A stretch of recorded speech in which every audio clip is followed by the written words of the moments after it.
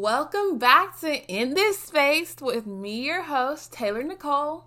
It's been a minute. It has been a minute. School has been getting crazy, and I've just been making sure that I can really give y'all some good content, some biblically sound content, and some days, some weeks, I'm just not feeling it, or some weeks I'm like, let's sit on that, So now we're going to kind of veer off the track of the fruits of the Spirit. We're going to come back to it.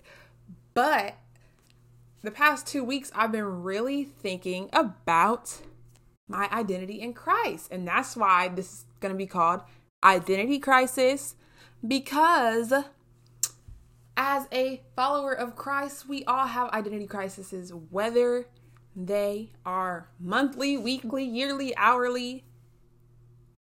It's normal. It's common. But I'm just here to have a real talk with y'all.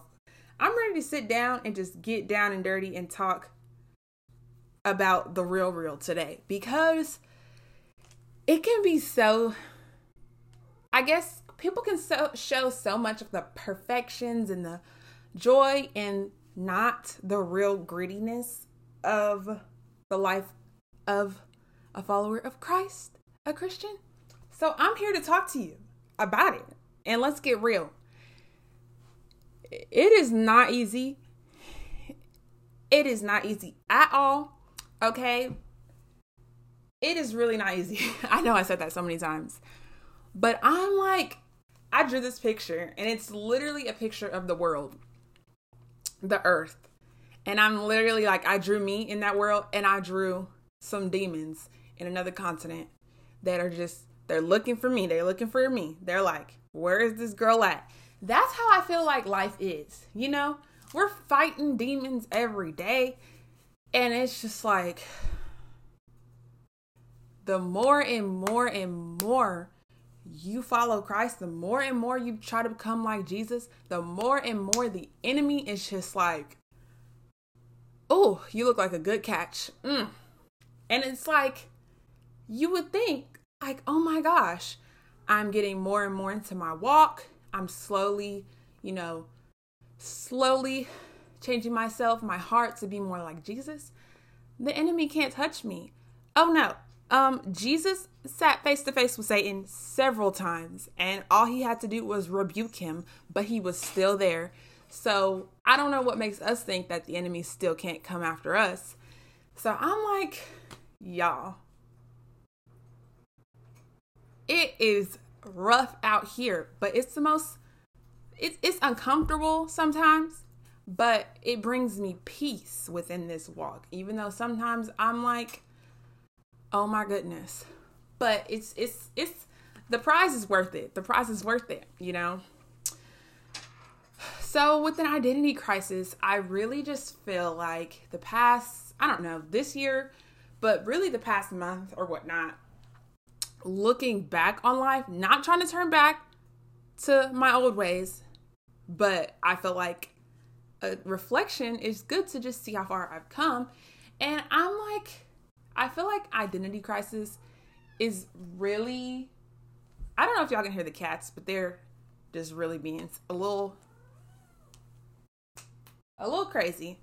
So an identity crisis to me is really feeling when we're in college that our identities are really taken by the world, and we're really I feel like our identities are meant to be the ways of this world. And so it's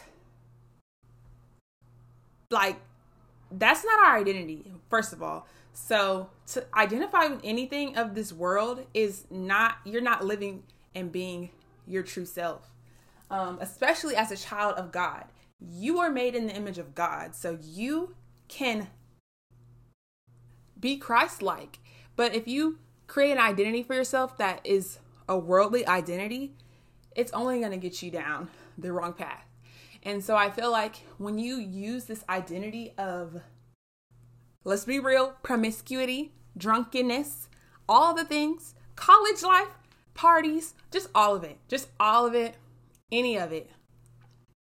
When that's your identity, you know, you go down the wrong path. And so it's like, hold up. I have to sit there and be like, girl, who are you? Like those pep talks. Who are you? A child of God. That's who you are. You were made in the image of Christ. So we need to take that and we need to live these lives like we are children of God. And I feel like that's such an amazing privilege to even have. But I feel like I had to really, you know, repent, of course, repent and renew my mind. And the only way to renew your mind is with the word of God.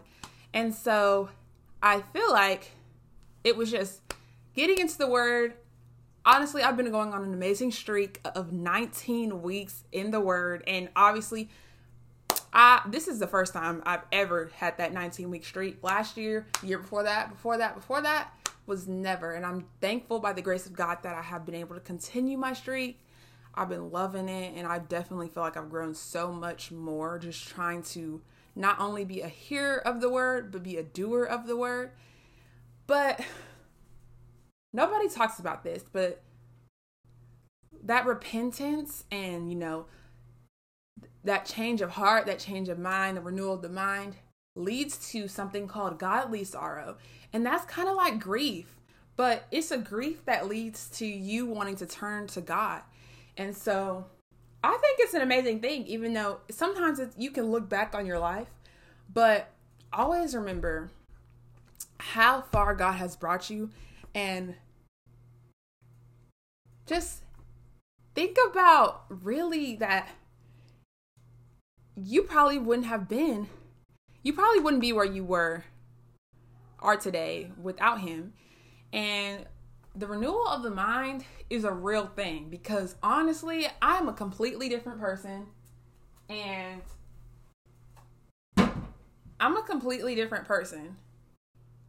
it's an amazing thing. And I truly, truly thank God for that.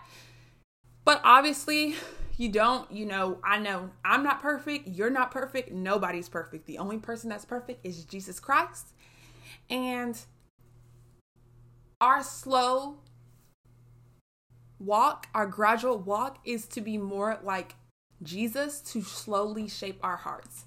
And with that comes a change in lifestyle, a lifestyle change. Honestly, identity theft. Have Christ steal your identity, okay? Let him steal it, okay? You will be changed forever. And honestly, making sure that you have a passive role, allowing faith to have a passive and active role in your life and you having a passive and active role in your faith because, you know, passively, it's just have a mixture of both. It can be so easy to be so passive in our faith. But faith without works is dead. So I'm not going to mic drop. I'm just kidding. But honestly, just truly find your identity within Christ. And that does require you dying to yourself, which I think comes with that godly sorrow or that grief. It's time, guys. It's time to die to yourself. You know, we can't rely on our human hearts. We can't rely on our own understanding. We have to rely on the word of God. And that is the foundation of our lives. And, you know, just truly think about it. Just think about your identity in Christ and really just start living like it, because all our worries, our doubts, our anxieties, some of them are not truthful. Some of them are the enemy literally trying to attack you. So whenever you feel any types of doubts, anxieties, any of those things, think about the word of God. And typically the enemy is exactly opposite of that. So sometimes our brain likes to play tricks on us.